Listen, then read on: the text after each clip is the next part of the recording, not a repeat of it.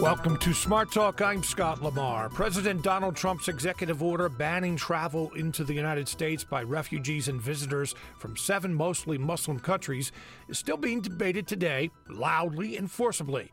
Last night, the president fired Acting Attorney General Sally Yates, who questioned the legality of the order.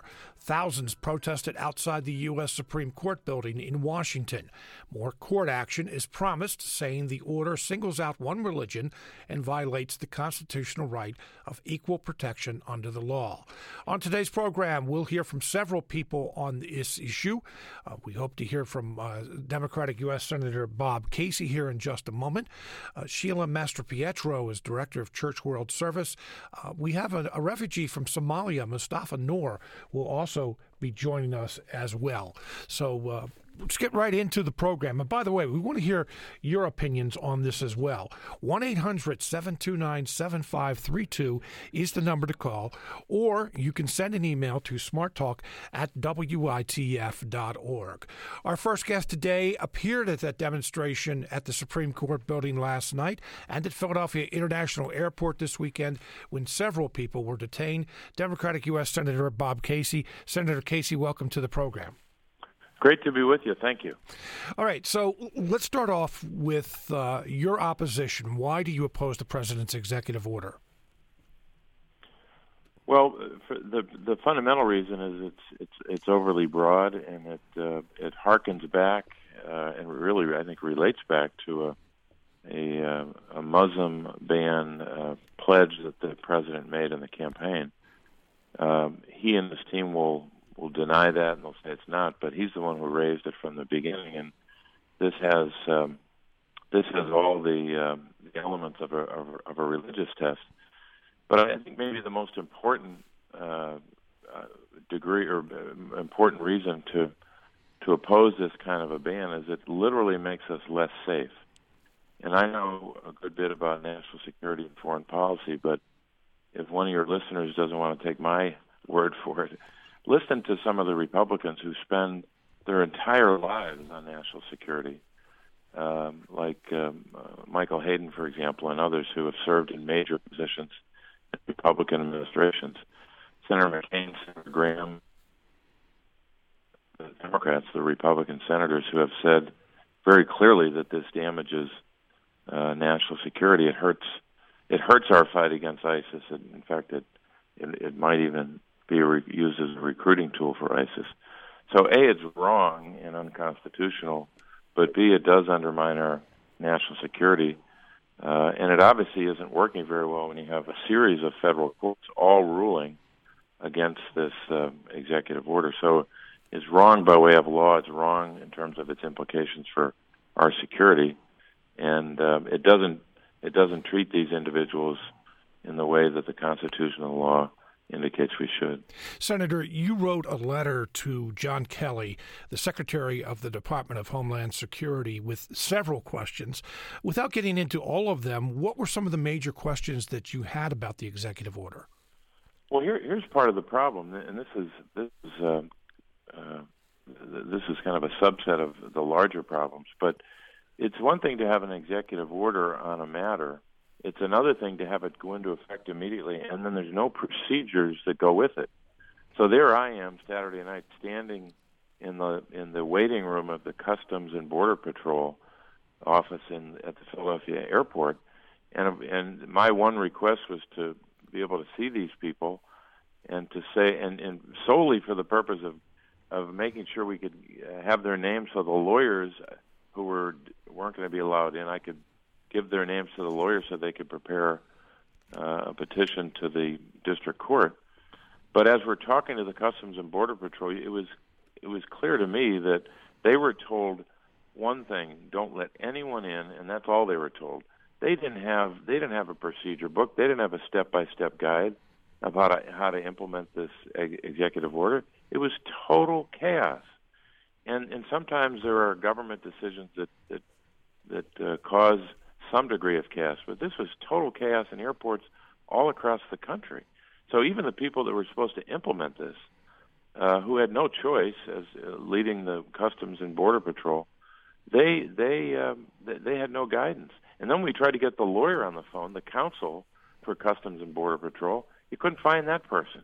You couldn't find anyone who could answer questions about basic procedure. And guess what? When the courts took a look at this, they recognized that people's rights could have been violated. I mean, here's what the federal court in New York said, Judge Donnelly. She says there was, quote, this is her finding, strong likelihood of success in establishing that the removal of these individuals violates their rights to due process and equal protection. That's a federal judge saying that. That's not some Democrat yelling in the corner to criticize Donald Trump. And that wasn't the only federal judge who came to the same conclusion. So they should rescind this order and start over. And if President Trump can identify for us, this is yet another reason why it's a bad order, identify for us what's wrong with this order in terms of a defect in the screening. He should tell us there's a defect if he can prove it. Is there a defect in the FBI screening that these individuals undergo 2 years of screening? Is there a defect in the Homeland Security screening? Is there a defect in the State Department screening? Is there a defect in the Defense Department screening? Is there a defect in the counterterrorism screening? These people go through 5 or 6 or 7 layers of screening over 2 years. They get biographic information that they develop over many, many months. They get biometric. They get an image of their retina so they can know that this is the person that is asking for admission into the country. So no group of Americans have ever been screened as thoroughly as these people. So if President Trump or his team can identify a defect in that screening, that's the basis to have some kind of an order. But it has to be specific, and it has to be designed in a way so that you're fixing the defect to protect our national security, and not denying people entry into the country that have green cards or that have other indication they should be allowed in. Senator, I know you have limited time. One quick question, one final quick question. So where do we go from here? I mean, you just kind of listed some questions that you would have for the administration, but personally, where do you go from here on this? Well, I think we have to keep urging the administration to rescind the order and come up with an order that if they believe they need an order, that's grounded in what are the defects in screening. Because if you can identify a defect, I mean, you can't just make it up and say we don't think the screening's tough enough. The screening is as tough as anything we've ever seen in American history, in my judgment. So if there's a defect, tell us what it is and work with smart lawyers and national security professionals at fixing that defect. Don't send a message to the world that you're gonna haphazard job on developing an order that lawyers and courts across the country believe is not only unconstitutional, but national security professionals say it makes us less safe against terrorists and ISIS. Democratic U.S. Senator Bob Casey. Senator, thank you very much for joining us today. Thank you. You're listening to Smart Talk on WITF, your home for NPR News and all things regional. I'm Scott Lamar. We're continuing our conversation today about President Trump's executive order that came last Friday that bans travel and refugees from 7 mostly Muslim countries in the Middle East. We have a number of guests that we're talking to today. 1-800-729-7532 is the number to call if you would like to weigh in. Also, our email address. Our email address is smarttalk@witf.org. If you'd like to leave a question or a comment on Facebook, it's WITF's Facebook page. Also on Twitter, at Smart Talk WITF, at Smart Talk WITF. Again, that phone number 1-800-729-7532. All right, I want to go over what we've heard from the rest of Pennsylvania's central Pennsylvania, I should say, in particular's congressional delegation. First of all, here's Sean Spicer, who is President Trump's spokesman yesterday, talking about the ban. We're going to put the safety of Americans first. We're not going to wait and react. As I said in the statement, the president's going to be very proactive with protecting this country. We're not going to wait till we get attacked and figure out how we can make sure it doesn't happen again.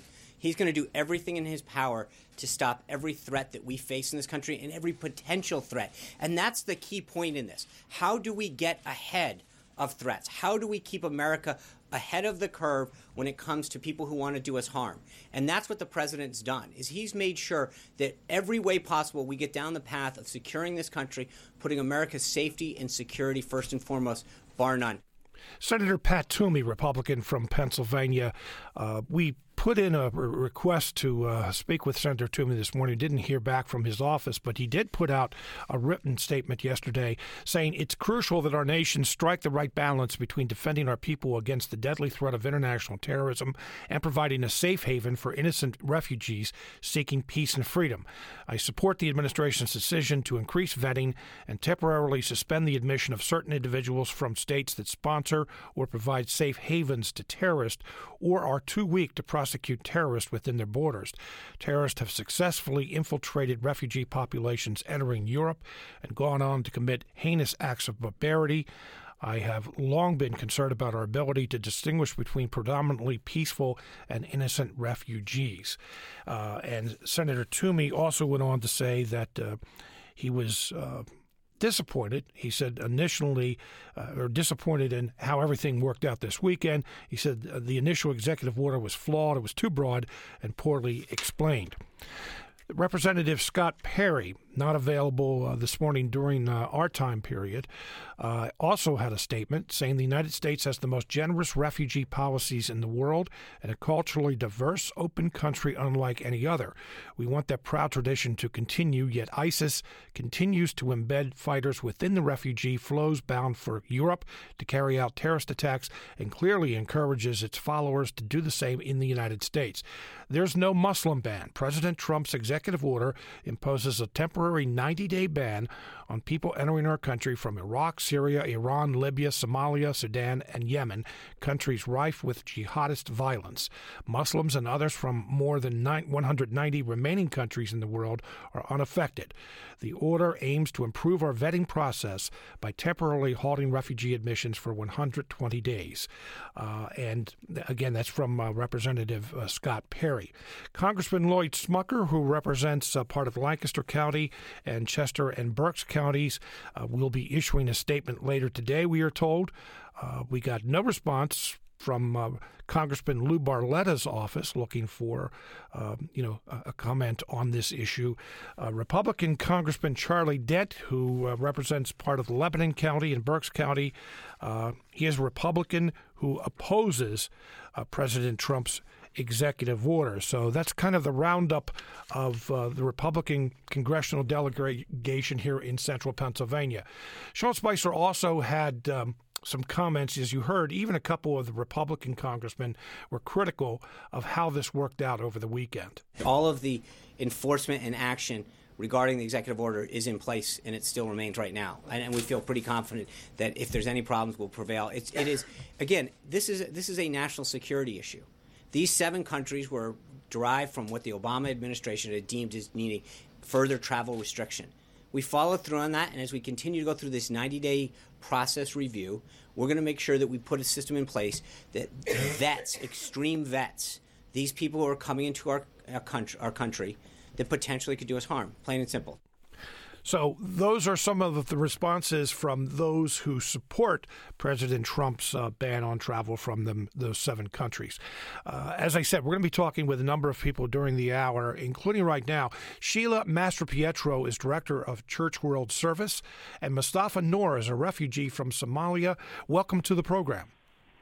Thank you, Scott. Sheila, let me start with you. First of all, your thoughts on the president's executive order on Friday. So the first thing I want to say is that there is no data to support the idea that refugees pose a threat. This policy is clearly based on fear and not facts. And we know that the refugee vetting process is robust and very thorough. It already consists of over 20 steps just to ensure that refugees are vetted more intensively than any other category of traveler. We have never had a refugee, a terrorist, enter the U.S. I think the closest we came was a refugee who came as a child, the young guy in Ohio, and then was radicalized once here. Other than that, there's nothing to support the idea that terrorists are coming in as refugees. What many people point to is Europe more than the United States. That there was one in particular that carried out the Paris attacks that came into the country, at least had papers that were found that was a refugee from Syria that was involved. Have you heard about that case? And that seems to be one that many people point to. Yeah, I noticed that people are looking at what's happening in Europe, which is totally different than how a refugee enters the United States. The refugees that enter the U.S. are vetted overseas. They're not even allowed on the plane until they're thoroughly vetted. Sorry, I have a cold. Me too. So that's pretty important to know that it's totally different than what's happening in Europe. Refugees would come up on shore, trying to get to Germany or some other country over the seas, and there was no vetting process in place. It's not what we're doing here in the U.S. They're not even allowed on U.S. soil until you're thoroughly vetted. Mm-hmm.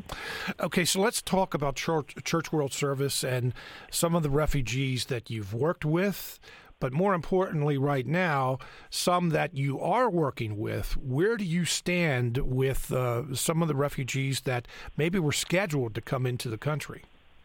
So we had 3 cases that were scheduled, a Syrian family, an elderly couple from Russia, and a single Somali guy, and they've all been canceled.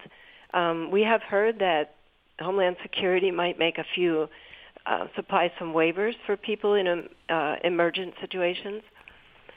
We are pretty clear that the elderly Russian couple do not pose a threat to the American population, and we hope that they will be able to be reunited with their daughter here in Lancaster County. And we had many cases in our what we call pipeline, about 60 to 70 people. So clearly none of them will be coming in the next 4 months. Now, you are not a government agency, obviously, but have you reached out to people in government asking, okay, what's going on here? Can you give us a little clarity? Is there the possibility that some of these people can come into the country? Yeah, we definitely have. And our national office of Church World Service has reached out to Department of Homeland Security and the State Department. Now, neither of those departments were aware of this order coming down, including the Bureau of Population, Refugees, and Migration. That's the department that organizes the refugee resettlement program. They weren't aware of the order before it was made. They weren't. They weren't consulted on the order, and even we get from them the feeling that this wasn't a well thought through decision. So they are the ones who have suggested that waivers may be available for some cases, and so we are counting on that. And we've also heard that some cases that were scheduled may come through up to this Friday, although all of our cases the flights were canceled, but we still have hope, holding out hope for those few cases. The refugees that come through your office into Lancaster County, and I assume some other places in Pennsylvania, other places as well, who are they for the most part? Is there a typical refugee?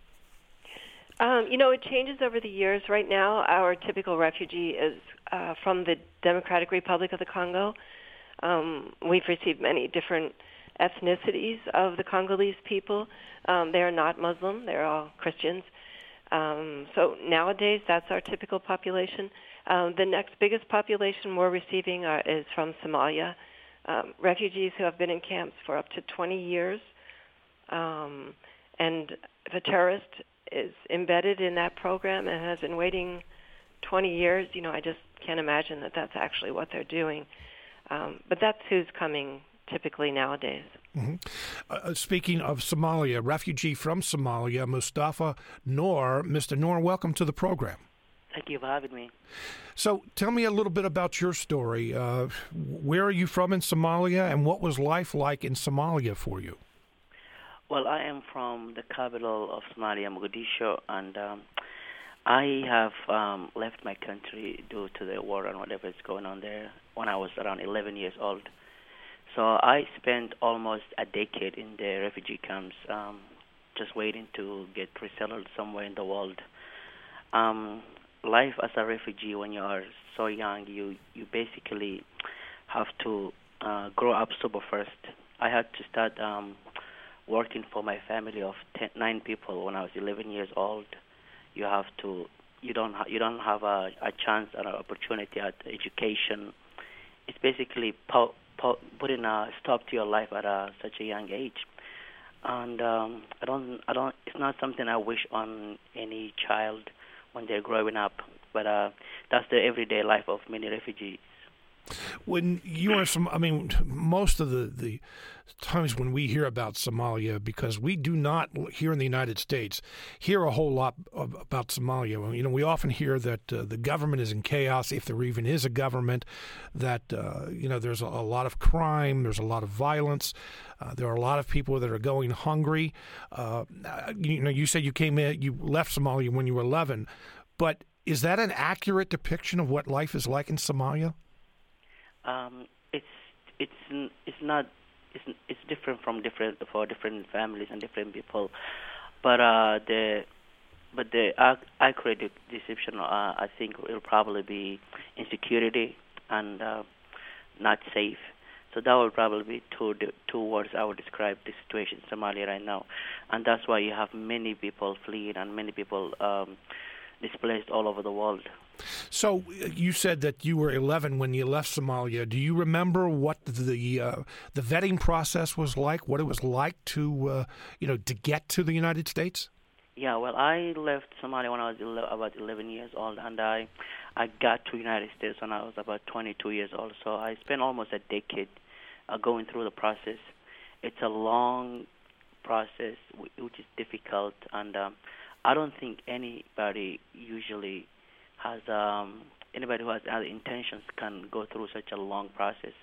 We're talking about a lot of security checks, many interviews, fact-checking, interrogations, medical checks, and it's a long and rigorous step. And by the time you get to the United States, you'll probably have gone through any test known to man, in my opinion.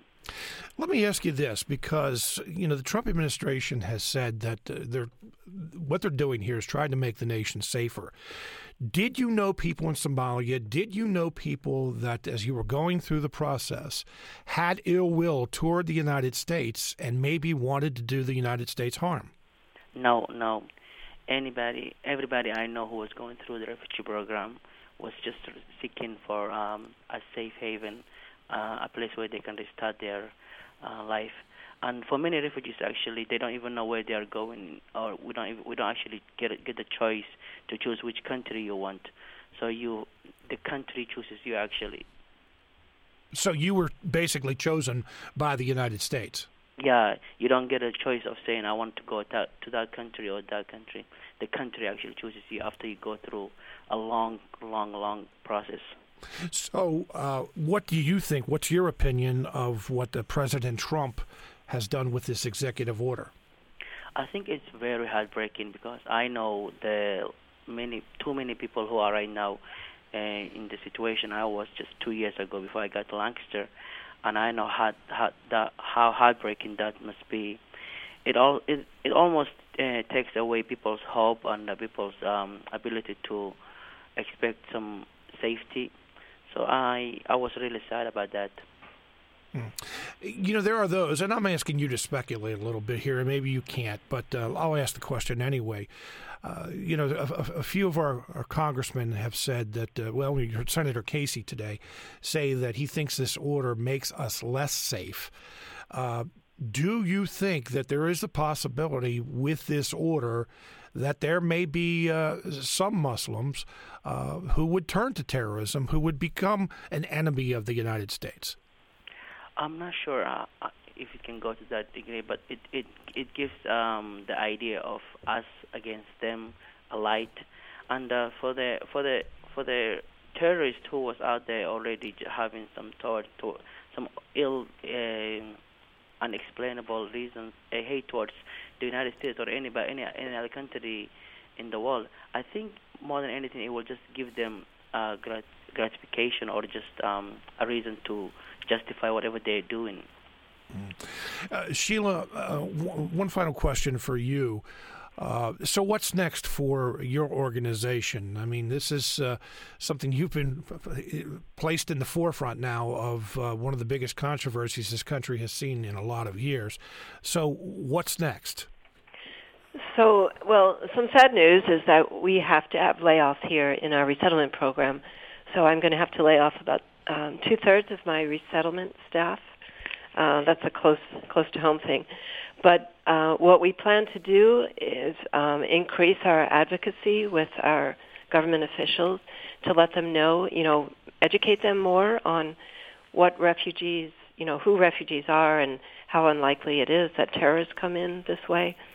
And actually, I wanted to reply to the question that you asked of Mustafa, that we feel that this executive order is a gift to extremists. It makes them see, as Mustafa said, that the West is against you. The West doesn't want you or doesn't like you, and it just makes that it just strengthens their, ISIS strengthens their stand against the United States, I think. When you say, go ahead. What were you going to say? Just wanted to urge your listeners to let their, let everyone know, let their government officials know that they don't support this executive order, and that the order is actually in direct opposition to the values that we in America espouse. I just wanted to follow up, Sheila. When you say that you have to lay off 2/3 of your staff, why is that? I mean, is there less money coming in, or what? Yeah, in the resettlement program, the money follows the arrivals. So it's based on a per capita for our administrative expenses. So if we don't have refugees arriving in the next 4 months, we don't have funding. So we're grateful for donations that we have received, that I'm able to keep a skeleton staff for the next 4 months. And we hope to be able to call people back when arrivals begin again in 4 months. But it's really kind of up in the air. Sheila Mastropietro is Director of Church World Service, their Lancaster office. Sheila, thank you very much for being with us today. Thank you, Scott. And Mustafa Noor is a refugee from Somalia. Mr. Noor, thank you for being with us, too. Thank you for having me. You're listening to Smart Talk on WITF, your home for NPR News and all things regional. Let's take some phone calls. Lenny is in Lancaster. Lenny, you're on the air. Good morning, and thanks for sharing this topic. I am going to come in. I am completely for the executive order. I think it was the right thing to do, and I think that we haven't had sanity in the past 8 years for the refugee program. Statistically, it's true that the previous president was on purposely picking people from predominantly Muslim countries to bring into America, and not only that, they are being resettled predominantly in red districts, politically red districts, and that's an issue because there's a political element to everything anybody does, and the previous administration was no exception to it. And so when I look at the things that are happening, and a lot of the people that are being brought in, and this isn't racist or Islamophobic, but when you do have people that are living in the 7th century, and there are many people that are, and they're never going to change, those values are not compatible with American values. And I'm sorry, I don't think you should be living here. And that's a very harsh thing to say, but the harsh reality is that people have to come here and adapt to us. We don't adapt to them. Well, let me. And if you want to call me a name, go ahead. But I'm not going to budge off that. And I'm a good liberal, by the way. No, I'm not going to call you a name. But one thing I do want to ask you, though, you just heard Mustafa Noor say, and we've heard other people say that these refugees have been vetted. That they've gone through an extensive process. So that's impossible.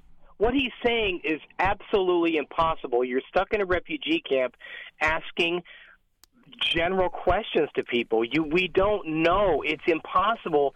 There's no structure in Somalia or even in Syria right now to vet. You talk to a cousin or an aunt. I believe in refugees. You got to trust me on this. I want good refugees, and I want good Muslims to come in the country. But I don't think that there's any sanity, and I say that meaningfully. I mean, you listen to even people like Sam Harris, and I'm not a big fan of Sam Harris. You look at people that are on the left, of the New Talkers, of Dave Rubin or other people, they are honestly, quietly saying this is the right thing to do. Now, Trump is bumbling, don't get me wrong, but I think we have a guy And we as liberals better get this right. If we protest every single thing that this guy does for the next 4 years, he will win by a landslide the next election, because we're just going to look like a bunch of whiners. I don't think it's going to work. Hey, Letty, thank you very much for your call. Here's a few other comments we received via email. Stephen Carlisle says 40-some nations are not in the group of 7. President Obama and Congress picked these 7. Just wants to make sure this is a point that is covered.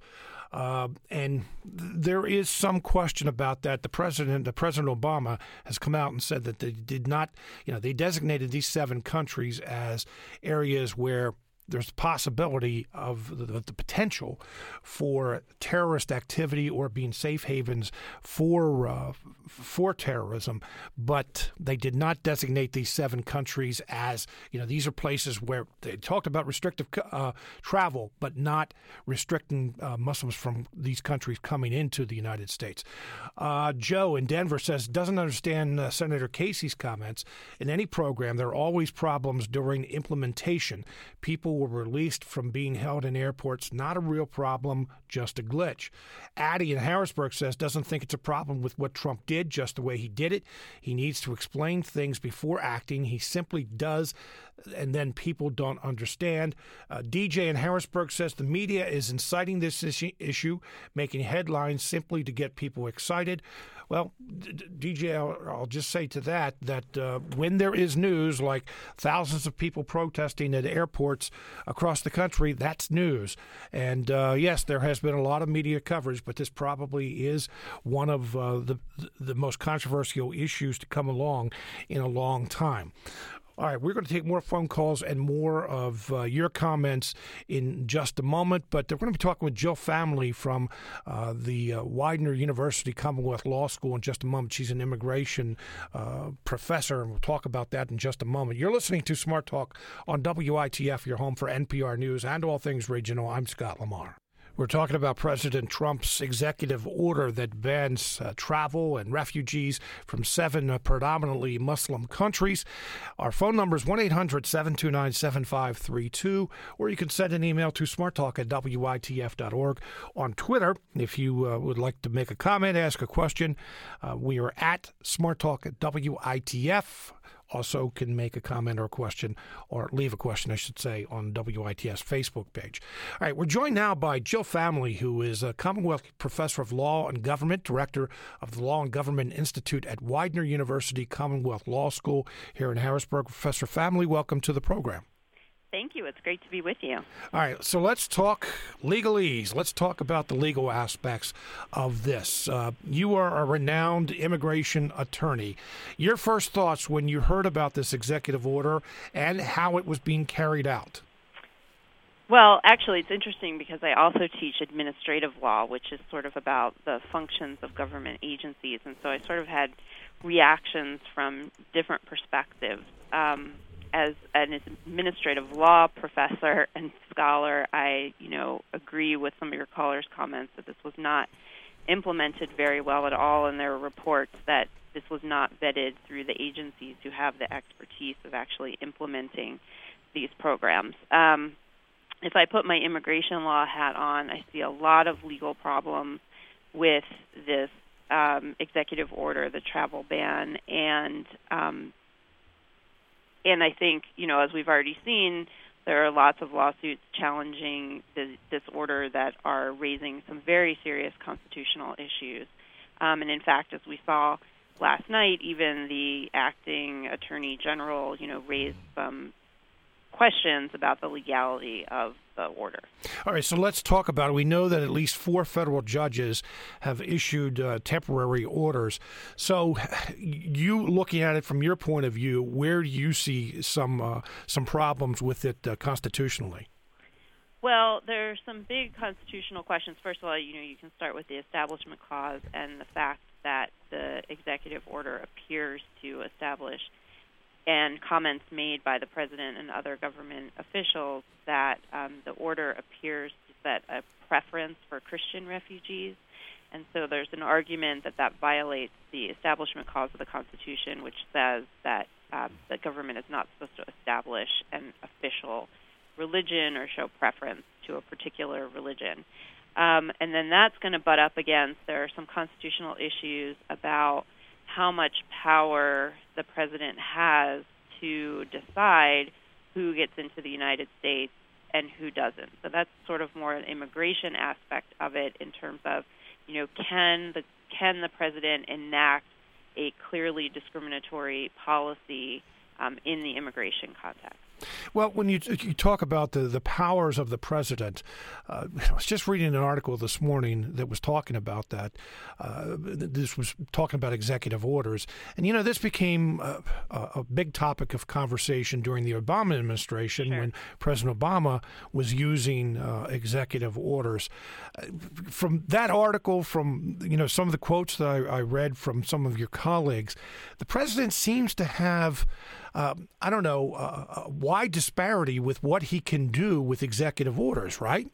Yeah, so the president does have a wide discretion in immigration law. The question is, are there any limits on that discretion? And I think the big difference here is that we see with this order, President Trump is arguably trying to exercise his discretion in a discriminatory way, and I think that's a big distinction between what President Obama was trying to do in terms of setting his prosecutorial discretion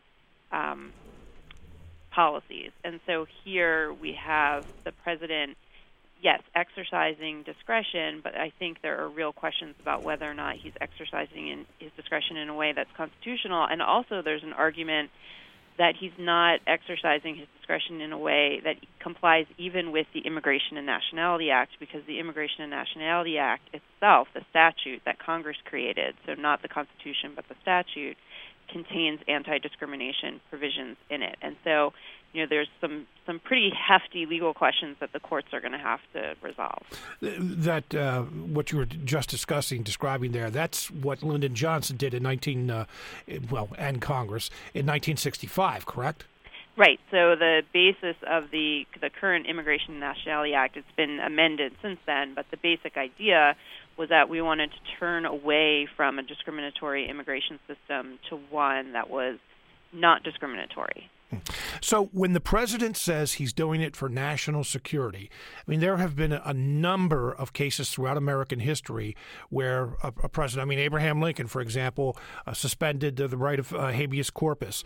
But there have been a number of occasions throughout history where presidents have maybe crossed the line a little bit under the name of national security.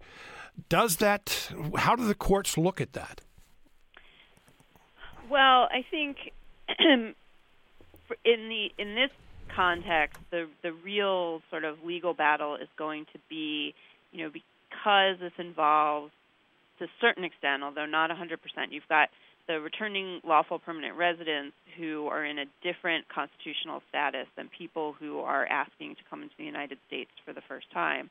But because this, to a certain extent, involves entry of foreign nationals to the United States for the first time, there is legal precedent that talks about how the government has, almost unlimited power to do whatever it wants with those individuals. But that theory and that Supreme Court precedent is from the 19th century, and there's been a lot of criticism of giving the political branches that much power in the context of immigration. And so we're going to see that really come to a head, I think, with an establishment cause challenges under the Immigration and Nationality Act itself. And so I think, we're going to see a big legal battle in terms of how much power do the political branches have, and do they really have almost power that's not subject to any constitutional restriction? That's really what I think the Trump administration is going to have to argue, is that the president has extra constitutional power when it comes to immigration. So these four federal courts that have issued temporary orders, talk about that a little bit, because I keep wondering. Last night, I should say, and I mentioned earlier in the program, Senator Casey was one of thousands of people who appeared before the U.S. Supreme Court building demonstrating against this order. this is temporary. What about on a permanent basis? When the federal court issues a temporary order like this, what does that mean? And is there potential that something like this does go before the U.S. Supreme Court? Yes, so this is the court's ordered stays, which basically just sort of frees the status quo. So it gives the court a little bit of time to figure out on a more permanent basis what actually should happen. But the standard for a stay is that the plaintiffs, so in this case, the lawyers who are representing the individuals who are coming to the United States, they have to show that they're likely to succeed on a permanent basis. So it's not a guarantee that they will ultimately succeed and get a permanent injunction, but the standard to get the temporary injunction is that you have to show there's a likelihood that you will succeed in the future. I also wanted to point out, since you're asking sort of a more long-term question, is that, we don't know what's going to happen after the 90 days or the 120 days. There aren't really clear standards set through the order about, where's the goal line? Under what conditions would the administration release these bans? Also, there were two other executive orders that were released a little bit earlier last week. They were released on Wednesday. And those also include some provisions that really aim to diminish due process for individuals who are placed in deportation proceedings. And so that applies not to people who are being stopped at the border, but instead people who are already inside of the United States and are protected by the Constitution.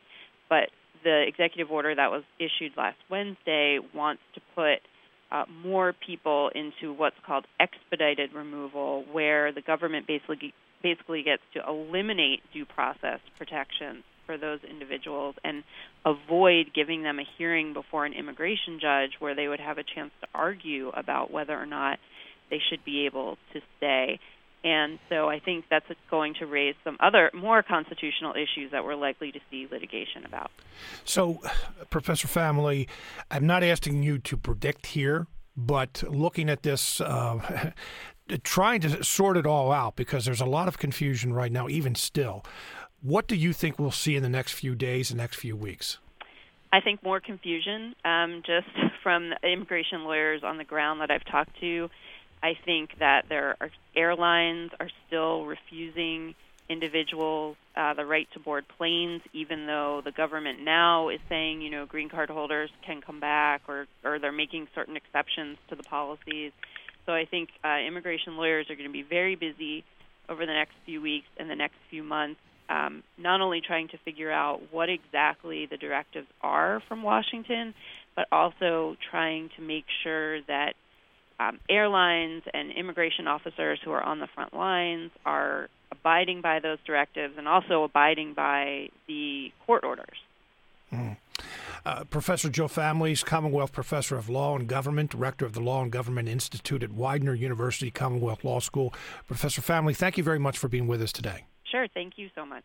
You're listening to Smart Talk on WITF, your home for NPR News and all things regional. I want to clarify something a little bit earlier, because there have been a lot of people talking about making the comparisons with the Obama administration. According to PolitiFact, Donald Trump issued an executive order on January 27th barring citizens of those 7 countries from entering the United States for 90 days. It also put Syrian refugee admissions on hold indefinitely. In 2011, Obama's State Department stopped processing Iraqi refugee requests for 6 months, though it doesn't disclose the policy like Trump did. Obama's order was in response to a specific threat of Iraqi nationals in Kentucky who were going to send money and weapons to al-Qaeda. Trump is not responding to any specific threat. So there is a difference there, and I'm not going to say a little bit of a difference. There is a difference there. These were 2 individuals in Kentucky in 2011 that were investigated and found to be sending money, or that were going to send money and weapons to al-Qaeda. throughout this program, just providing some background so that everyone kind of gets an update as where we are. You may have heard this. It came out over the weekend, but Quinnipiac University in Connecticut, which does a lot of polling, most often you hear about them when it comes to political candidates. Here in Pennsylvania, they do a lot of polling on even our state candidates. But one of the few polls that have been conducted since the president's executive order, and their results showed that 48% of Americans that they polled do support the president's executive order compared to 42% who oppose it. So that is one of the few polls, maybe the only one nationwide that we have of the president's executive order. Joining us on the phone right now is Lancaster Mayor Rick Gray. Mayor Gray, welcome to the program. Hi, Scott. And the reason we wanted to have Mayor Gray on is Lancaster. Probably it's well known throughout our region that Lancaster is a place where a lot of refugees do decide to settle. They come through Church World Service. Other agencies decide to settle in Lancaster and Lancaster County. In fact, Mayor Gray, I'm sure you're well aware of the BBC report the other day that compared Lancaster and how Lancaster probably would be the number one city in the country for when you take it on a per capita basis of refugees settling in the city. First of all, your thoughts on the Trump executive order? Well, first of all, that statistic just gives us another reason to be proud of being Lancasterians.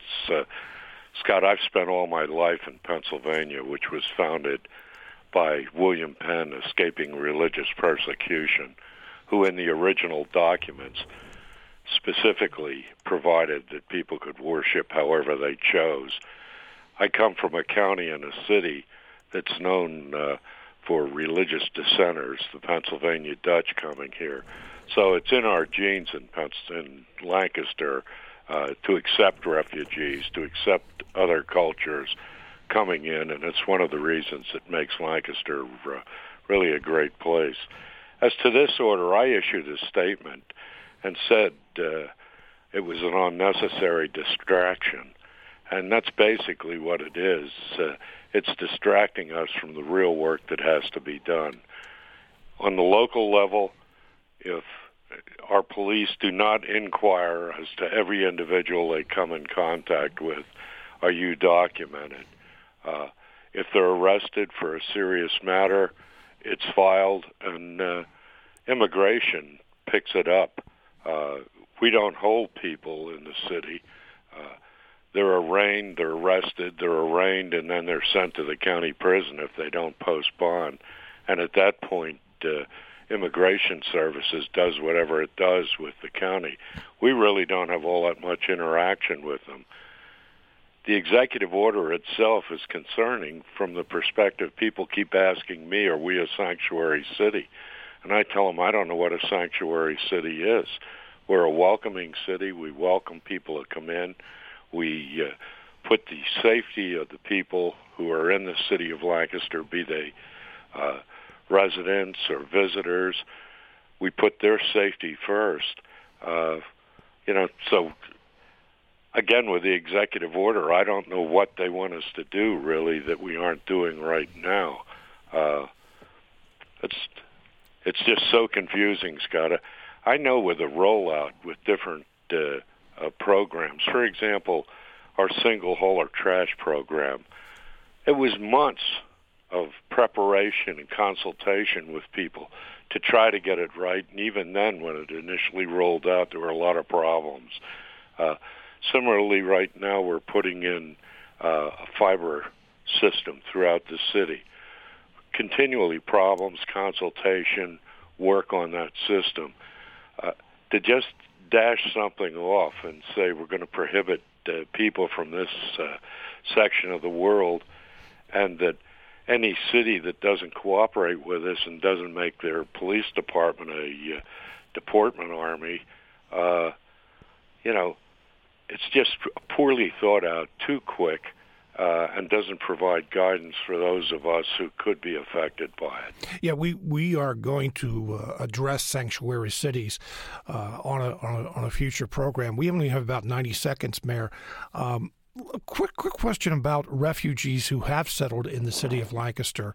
Have any of them broken the law? Have there been occasions where refugees have been arrested, or your police department has had to arrest a refugee? You know, to be totally frank with you, I have no idea. Certainly, I haven't read of any major crime or major offense where someone was indicated as being a refugee. And don't forget, the most terrible act of terrorism that occurred in Lancaster County was those Amish girls that were killed in an Amish schoolhouse, and that was by a local. That wasn't by anybody from another country. I'm worried in a way that the land of the free and the home of the brave, I'm wondering whether we are brave, whether we're not letting terrorists terrorize us unduly, and we're being overly concerned about a very, very small number of people, and doing drastic things, broad things in response to what that small number does. But as far as